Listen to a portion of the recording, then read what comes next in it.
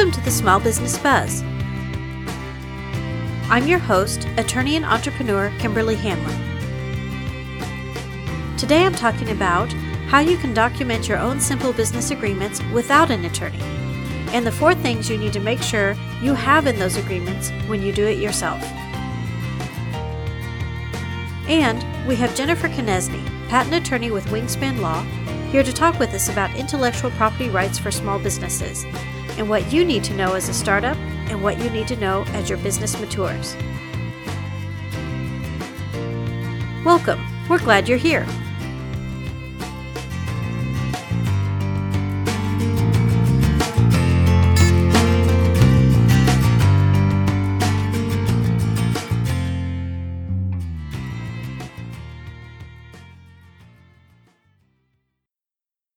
Okay, today I'm talking about a way to document your simple agreements without an attorney. I know how it is. For a small business, it's not always cost effective to bring in a lawyer to create a contract for every deal you want to do. And really, some deals are relatively simple, and you should be able to negotiate the terms yourself. The important thing, well, aside from the terms of the deal itself, is to get the deal documented in a way that you can use later, if you need to. Evidentiary in court. You don't have to create a fancy document that's full of legal jargon to have that support that you need if a conflict were to arise.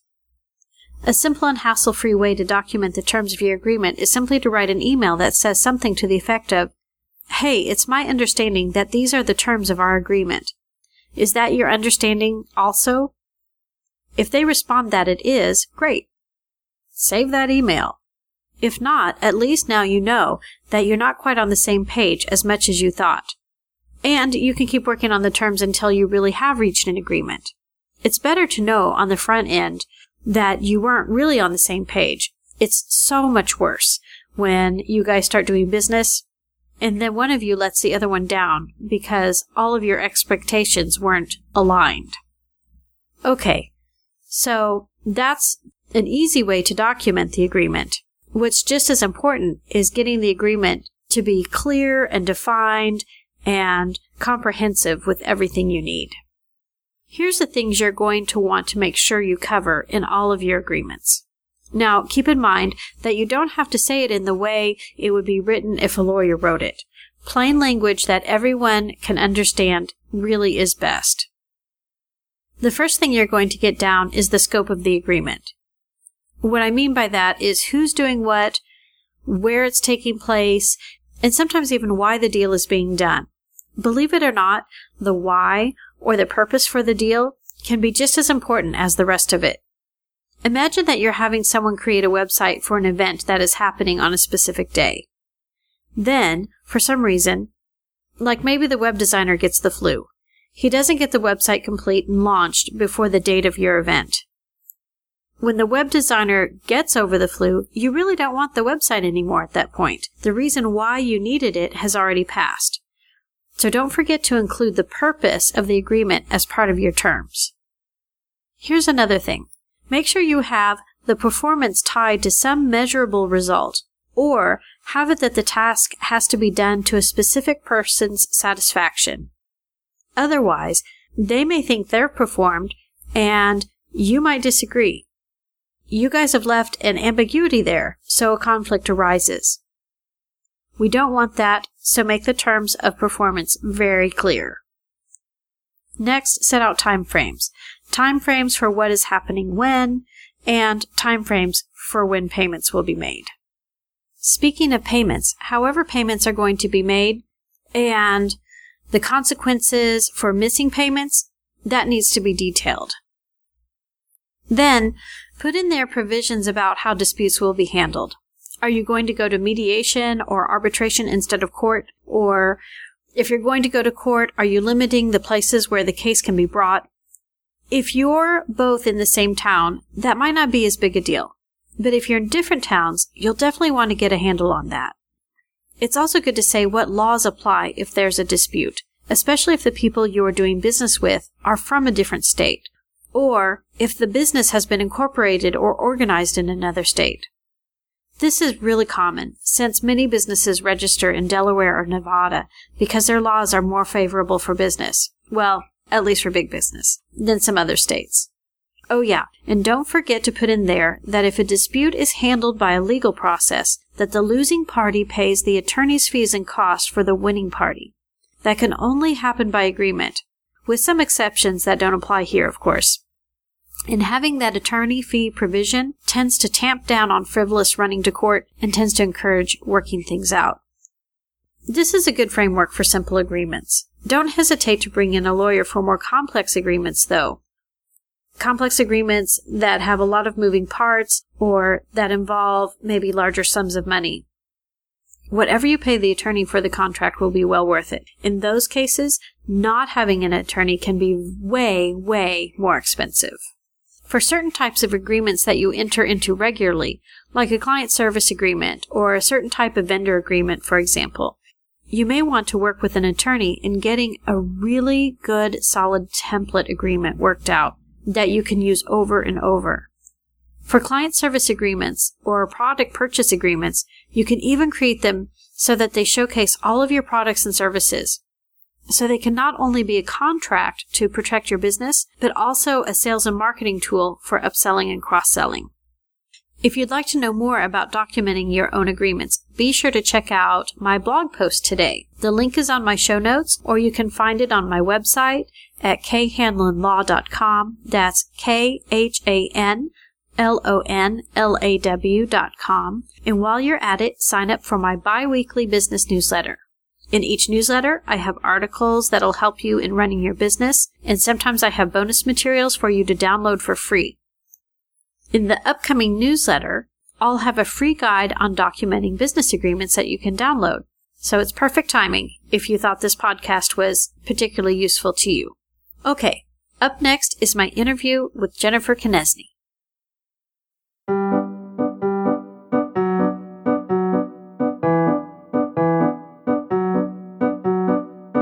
The life of an entrepreneur is a never-ending struggle to sharpen that competitive edge that will place your business ahead of the competition. Fortunately, the shape of the average workplace has changed. Finding that fine balance struck between cost efficiency and excellence is now easier than ever. We need help when we need help, but we don't need to be burdened with full-time staff. That's where Astute Business Concierge can help you. Astute Business Concierge. More than just smart, astute. Visit us on the web at astutebusinessconcierge.com to see how we could help you.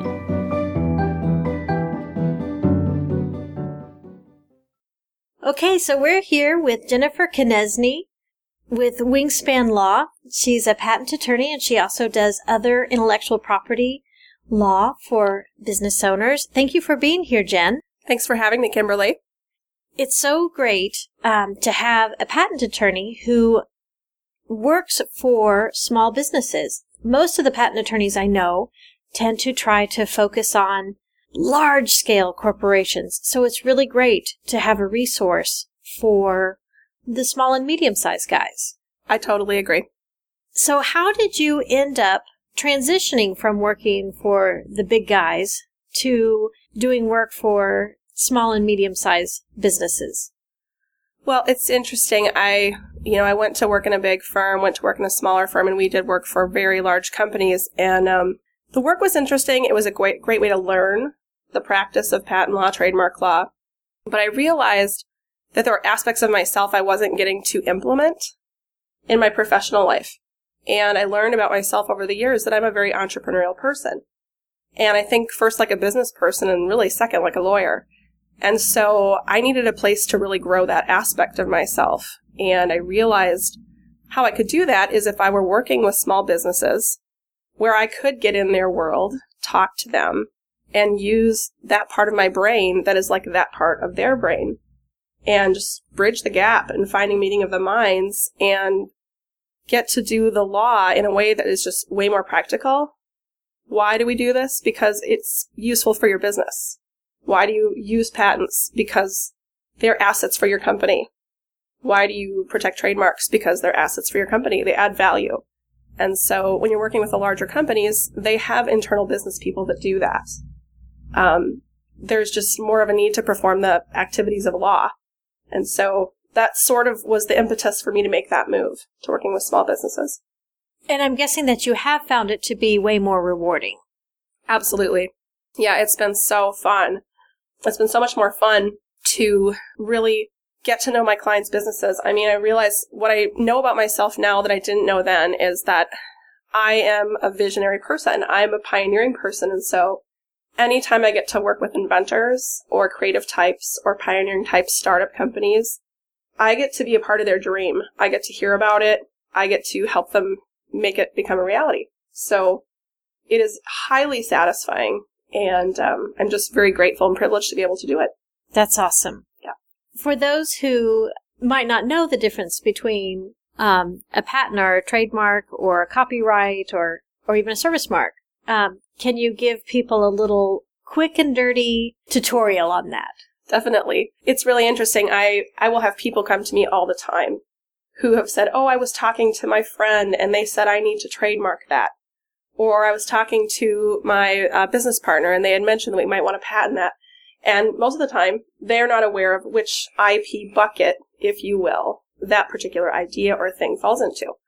And so it's fun to be able to say, okay, well, I know that that's what you think that means. I'm always great with people. They don't know. And so that's why they're talking to me. And so, they'll come to me and I'll say, well, what is the thing that you're talking about? And so they'll say, oh, well, I've got this invention or I've got this idea.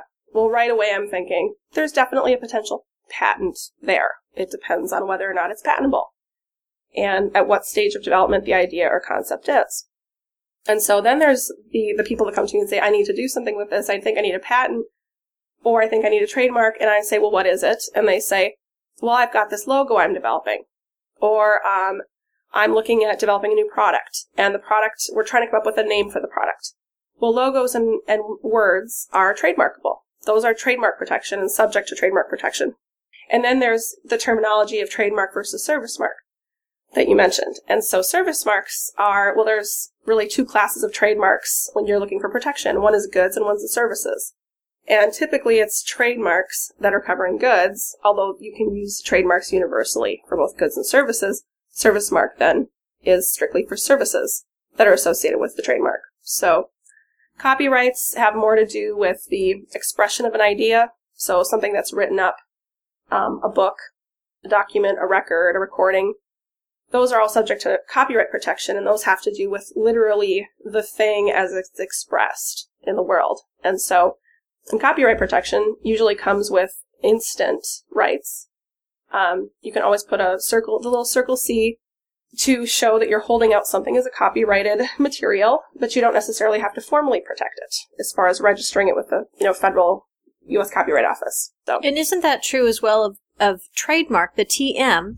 However, only a registered trademark gets to use the little R in a circle. Yes. And a lot of times I've had to coach my clients on that because they'll go ahead and implement the circle R, and then I'll look at their website or their promotional materials and say, oh, you've already trademarked this. And they say, oh, no. We're just, we want people to know we're trying to use it as a trademark.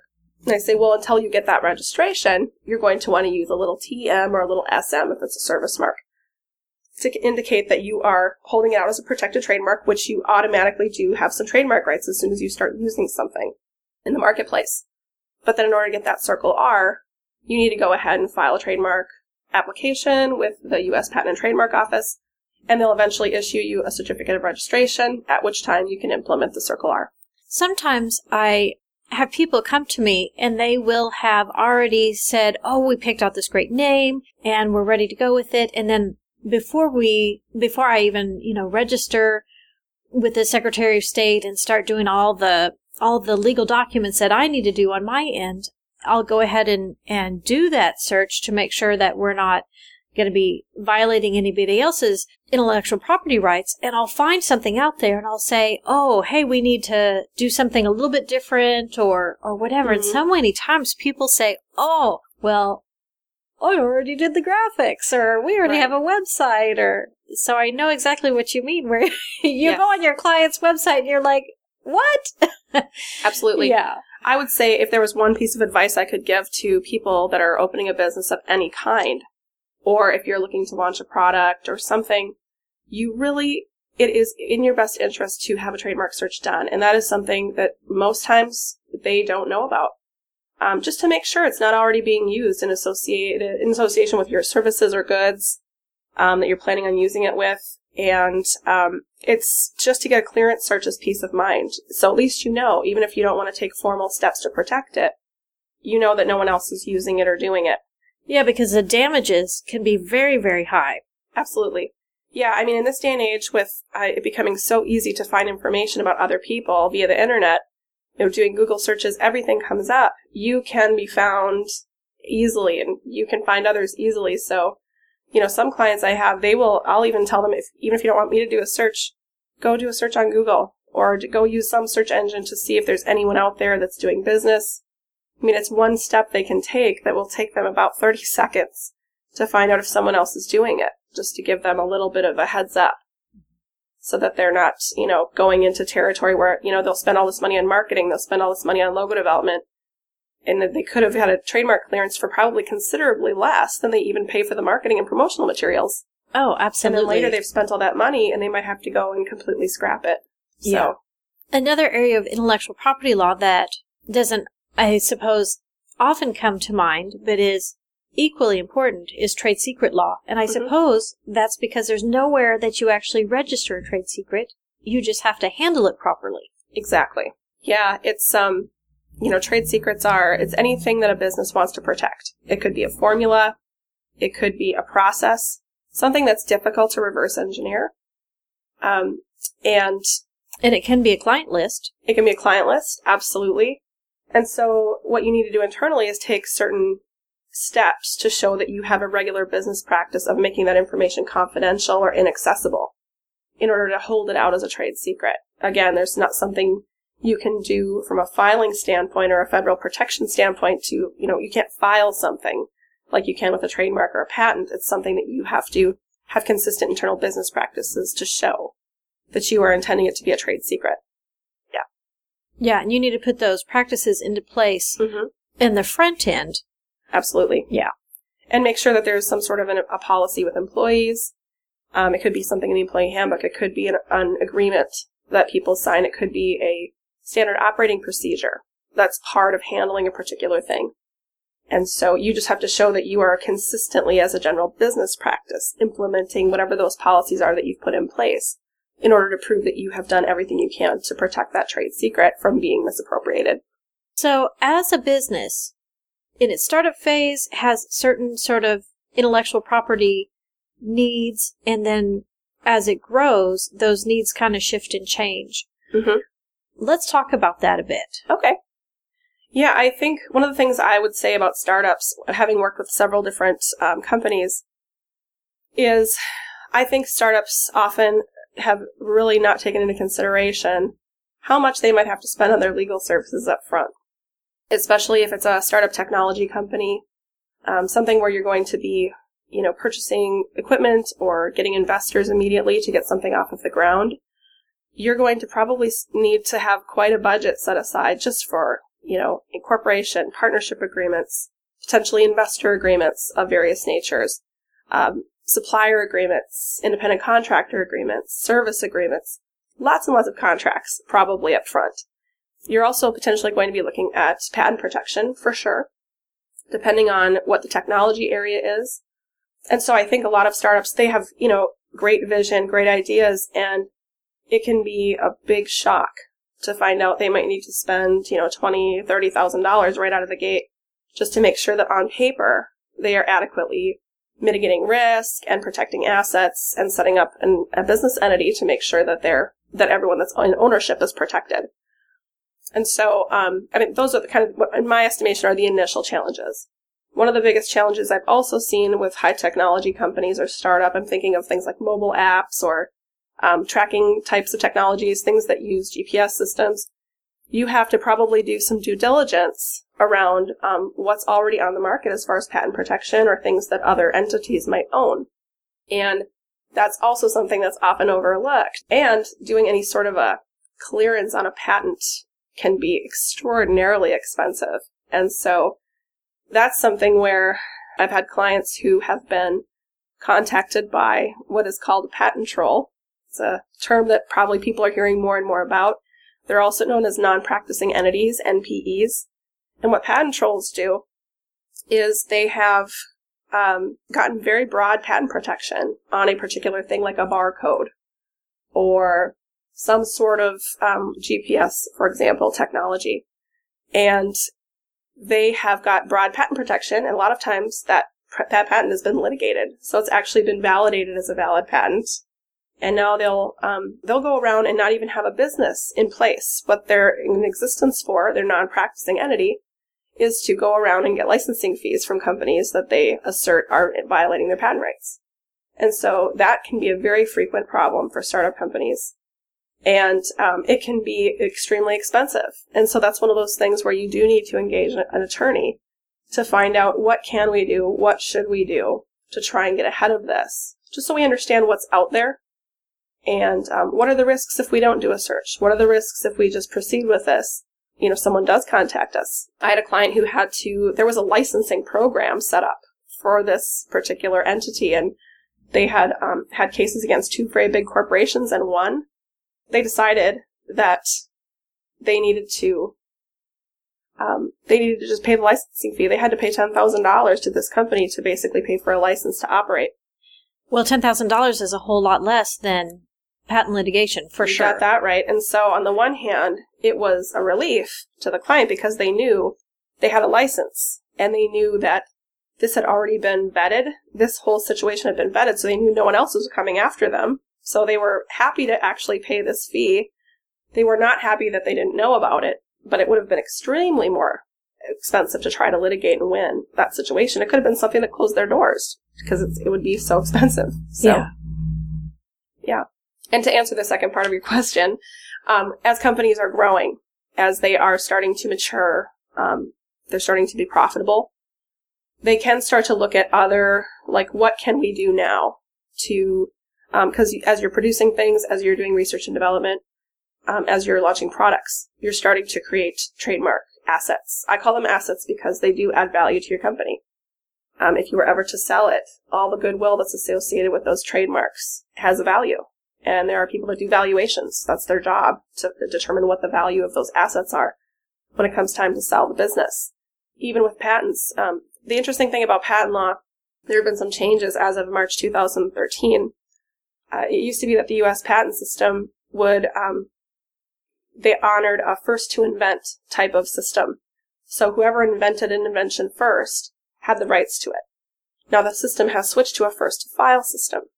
So one of the things that becomes particularly tricky for business owners is they can't now just sit on a lab notebook and keep it confidential and know and hope that they invented first.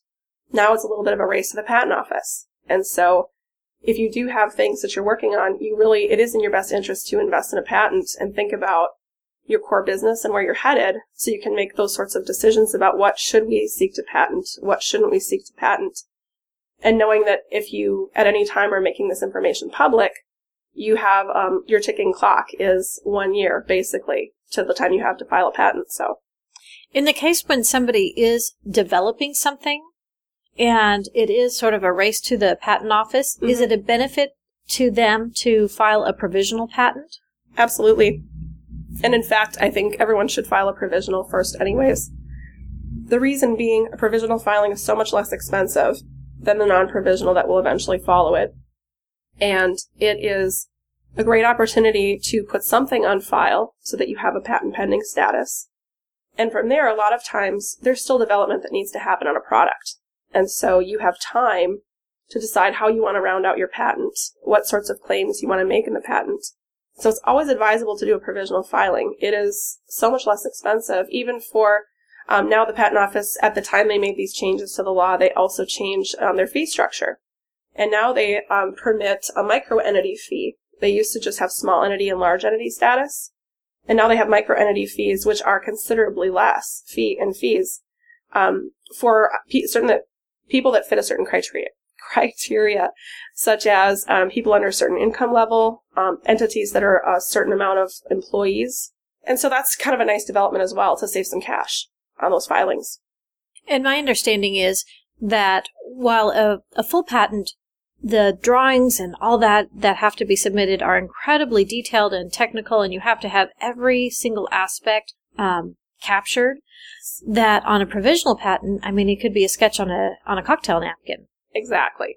Yeah, it's still important to have as much information as you want there, but you literally could draw a stick figure of a person with, I've seen some interesting drawings, and as long as they capture the different elements of the invention that they want to protect, that's enough information. I mean, you absolutely could submit a cocktail napkin. You don't have to have claims. The requirements for a provisional application is you have to have a patent cover sheet and you have to have a specification, which is really the description of the invention. That could include drawings, it could include words, it could include aspects of the invention. And so as long as you've got kind of the most important elements you're trying to protect therein, it can be a very simple, very quick filing. Absolutely. If somebody does have something that they think we might need to protect this, especially since we're now a first-to-file jurisdiction, and they say, okay, let's go ahead and get that provisional patent in, how long do they have to follow it up with the full application? The full application needs to be filed within a year of that provisional filing date. And so one of the things that can happen is if I've had clients before who've come to me and said, I want to file, I want to keep this thing going, but I'm still developing it. I don't really have the funds to start pursuing a full application.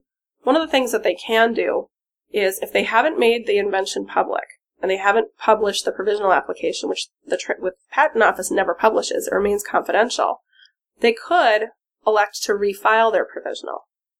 And that starts the year again as long as it's remained confidential. What they will do is they'll lose the filing date.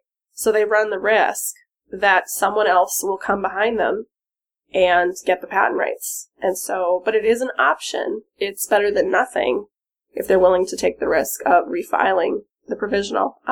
But they do typically have a year from the date of the provisional to file the non-provisional.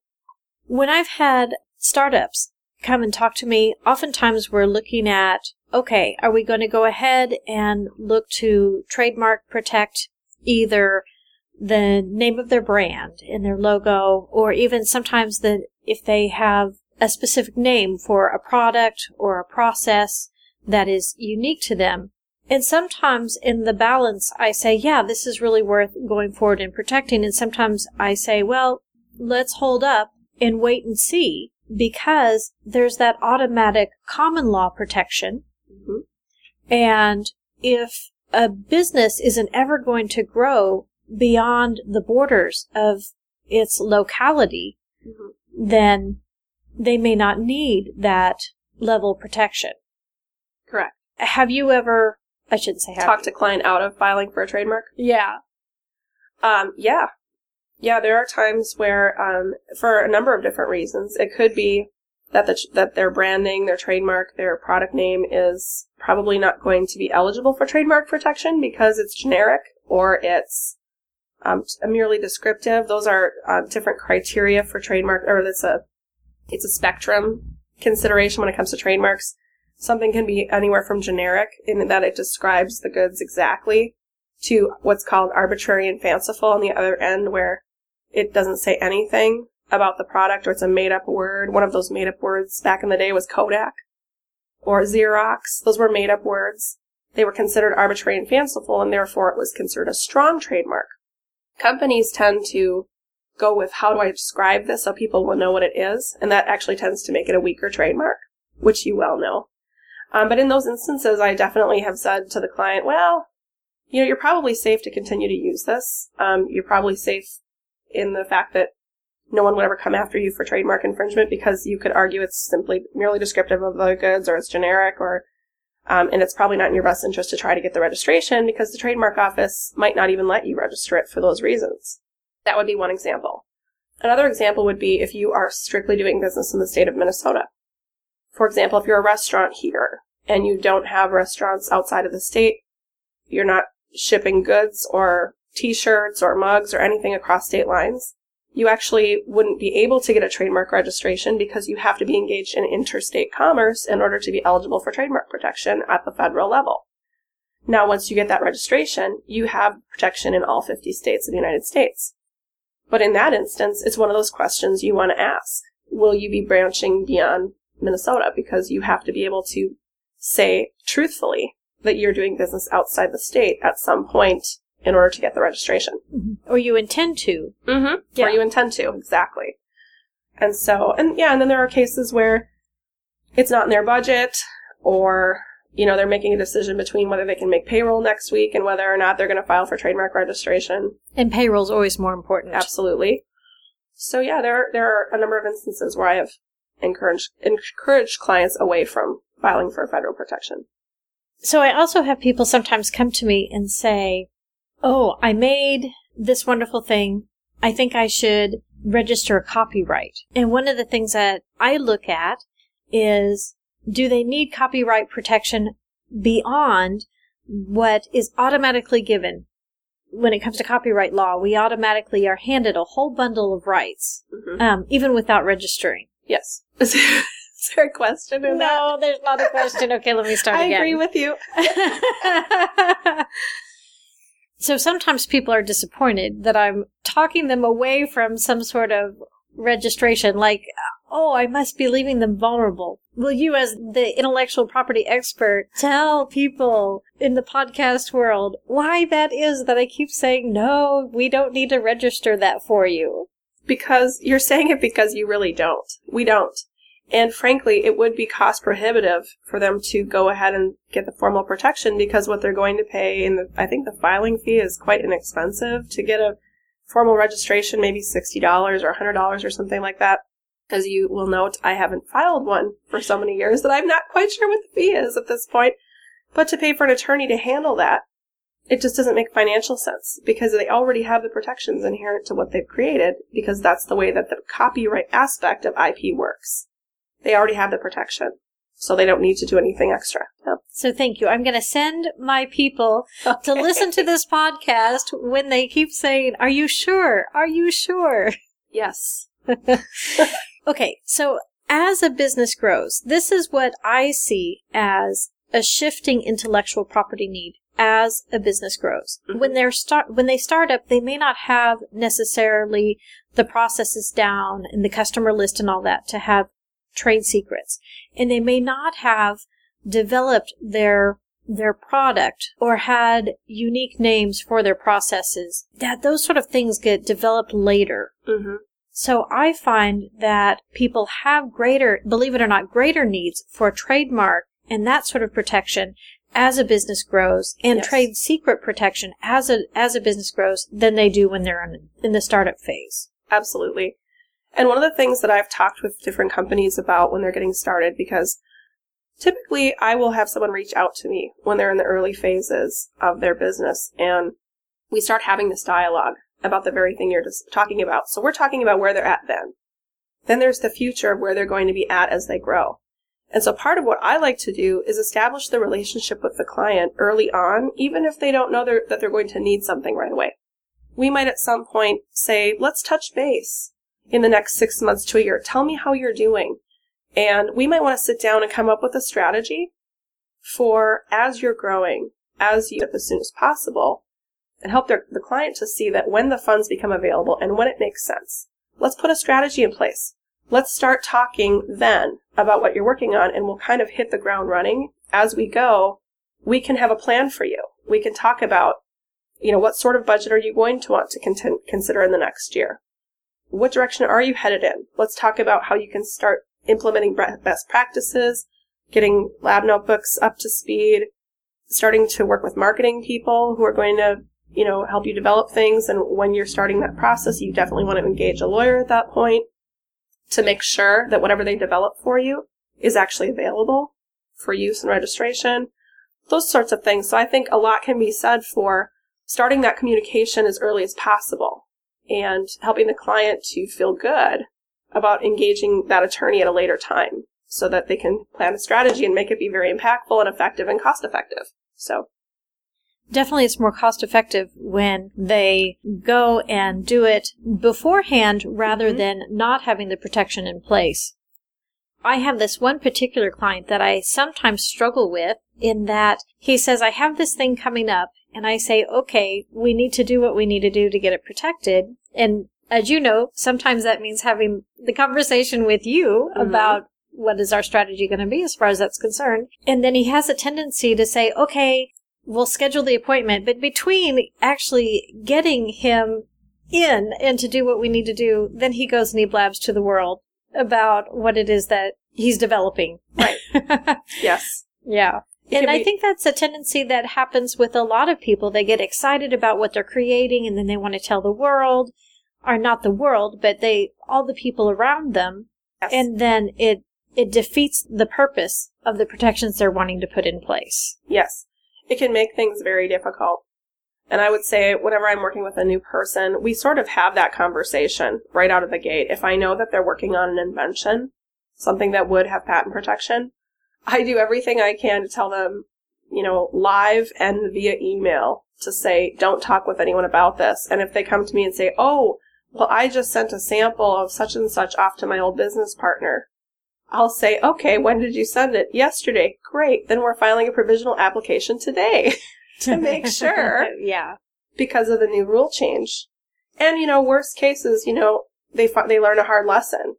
Okay, that now you may potentially lose your rights to this. You may, and hopefully they'll only do that once. And so, the different clients have different personalities, and sometimes, what you think should be their priorities are not their priorities. And so they really do have to be the ones in the driver's seat.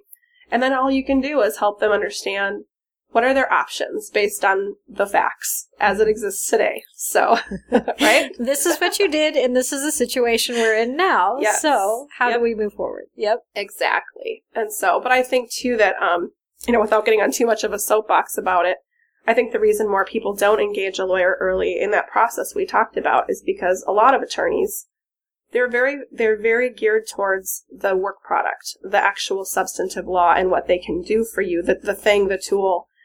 And they aren't necessarily thinking like a business person. So the challenge of that is the client, rightfully so, won't call the attorney because all they know is the attorney can do that piece of work for me, but I don't need that right now. So I guess I won't call them until I need that. Well, then by the time they know they need it, it might be too late. They may or may not need that particular thing. And if they don't have someone coming in to speak to that can help them make meaningful decisions based on their business objectives, then it just becomes a frustrating, disconnected, not communicating kind of process. And so I think small business owners are served well to, do their homework, informationally interview different law firms, and see if they can find that business advisor who's also going to be thinking about their intellectual property interests. Well, and as you said, that business advisor, not somebody who just is going to triage you in your business when you're in crisis, but somebody who you can call and say, hey, this is what I have coming down the pike. This is what I'm thinking about doing. What landmines potentially are ahead that I can circumnavigate? Yes. Yeah, absolutely. And I think one of the other things that, lawyers have kind of a reputation for is always being the no person. They're always the one who's saying no. And so as an attorney, when I say no, I really mean no. I try to be a yes for my clients. I try to say, well, what's really important to you? And maybe we can make that work, but here are the risks that you're assuming if we go that route. And so, again, being that business advisor forward. So, well, and I think you and I are both very similar in that we come from creative backgrounds. Of course, yours is creative in the scientific world, and mine is creative in the design world. But because I come from that background, when somebody comes to me and says, hey, I want to do this deal, I'm always looking for, okay, how can we make that happen? And of course, I have to tell them, these are the risks, and, here's the pros and here's the cons. But I look from the perspective of, let's make this deal happen safely, instead of, well, what are all the ways that this deal can go wrong? and let me CYA as best we can. Yes. Which I think is different than a lot of attorneys. I think that's true. Absolutely. Yeah, I think the clients just want to be able to do business.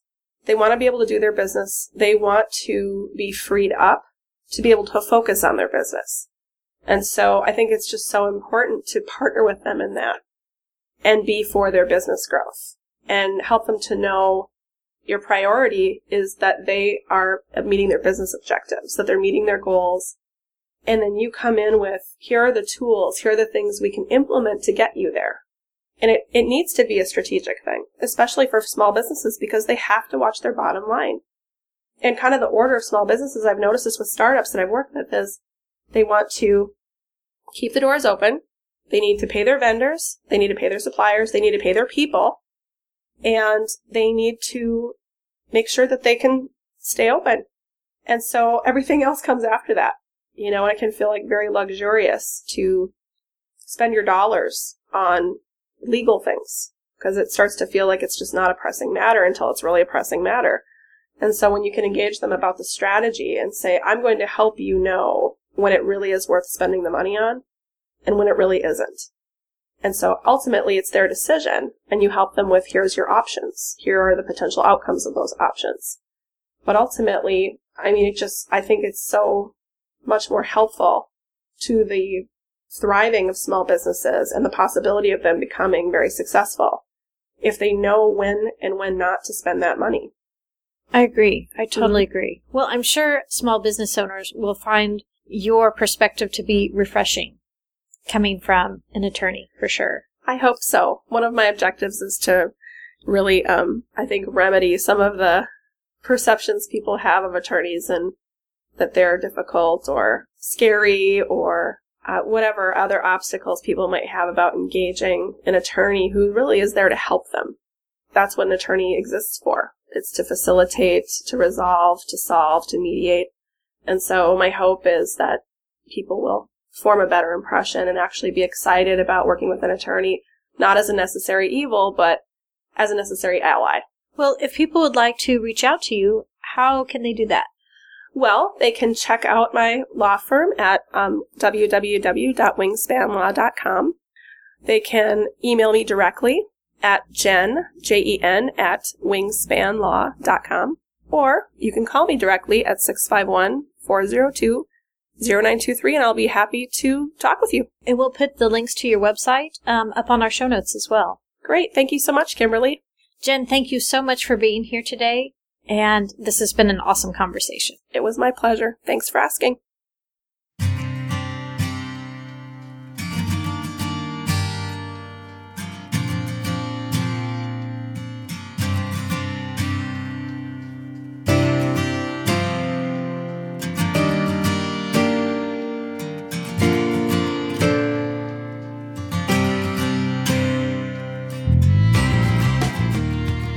Join us next week for the Small Business Buzz when I caution you about setting up social media policies for your workers and what you need to know about so you don't get crosswise with free speech laws. We also visit with workplace mediator Anita Motolinea about relationship dynamics in family-owned businesses and how to work through conflict instead of around it. If you're in the Twin Cities area, I'll be a featured speaker at the Lake Home and Cabin Show at the Minneapolis Convention Center this weekend. That's February 6th, 7th, and 8th. Come by and see my talk at 3 p.m. today, 11 a.m. on Saturday, or 2 p.m. on Sunday. You can find links and other useful information on our show notes at thesmallbusinessbuzz.com, and be sure to follow us on iTunes or Stitcher.